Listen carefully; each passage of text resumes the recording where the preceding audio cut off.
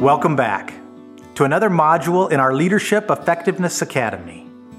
Today we're going to talk about a wonderful topic, the topic of developing others. As we've been talking about the concept of everyday leadership, these two topics blend perfectly together. If you remember, commitment number 6 of everyday leaders is every day I will seek to discover and develop potential in everyone, including myself. I truly believe that one of the greatest gifts that we can give another person is helping them discover their greatest potential and bring out the very best in themselves. As a matter of fact, I imagine that if I would ask you to tell me a story about someone that trusted you, that brought the very best out in you, you would tell me a story about someone that was unbelievably impactful and influential in our lives. We know how important and critical this can be, but what gets in our way? Just like most things, the busyness, the pace, and the chaos of our lives can be distracting from helping us see and develop that potential in others. Let me tell you a story that I think exemplifies this. Back in 2007, one of the world's greatest violinists, Joshua Bell, was playing a concert to a sold-out crowd in the Smithsonian Concert Hall in Washington, D.C. January 7th, Joshua Bell plays for 45 minutes. And for that, took home a paycheck that night of a bit over $200,000. But the next morning, Joshua Bell decided to try a little social experiment. So he parked about 3 blocks away from the Metro, the subway system in Washington, D.C.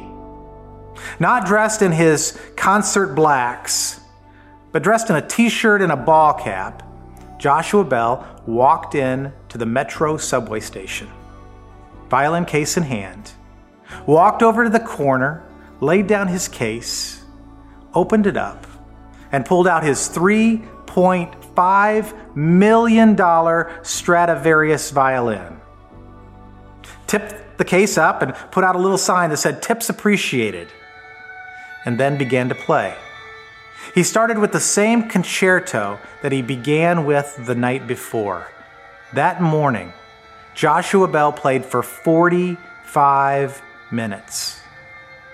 During that time, 1,097 people walked right by Joshua Bell. 6 stopped. At the end of that 45-minute concert, filled in Joshua Bell's tip jar was $32.77. And that was only because one of those 6 people that stopped had seen his concert the night before and gave 20 of those $32. I think that story is a great metaphor or an analogy for the pace of our lives and how we can so easily miss something majestic and beautiful, of great potential that is right in front of us. Being distracted by our emails or those presentations or those calls or just the busyness of our lives. I want to give you 3 ways in which you can do your very best to clear your vision, to be able to see, and then develop potential in others.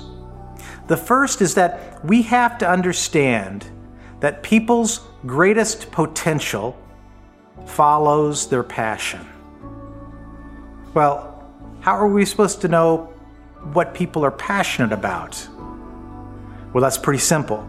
When we spend time to get to know others, we understand their passions. When we understand their passions, we can understand their greatest potential.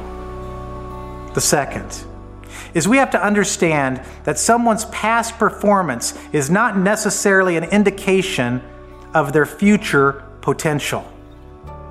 Some of the greatest leaders that I have seen started out as very satisfactory employees.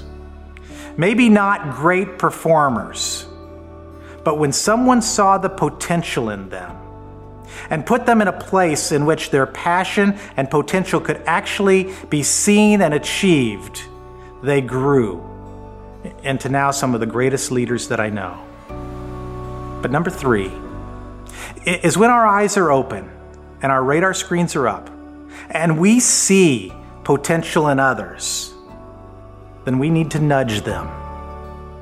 We need to encourage them, challenge them, help them see potential in themselves that they may not even be able to see themselves.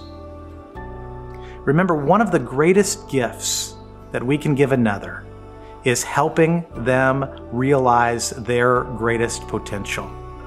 My challenge to you is eyes open. We see what we look for. Look for potential, nudge others, and be that blessing in their lives.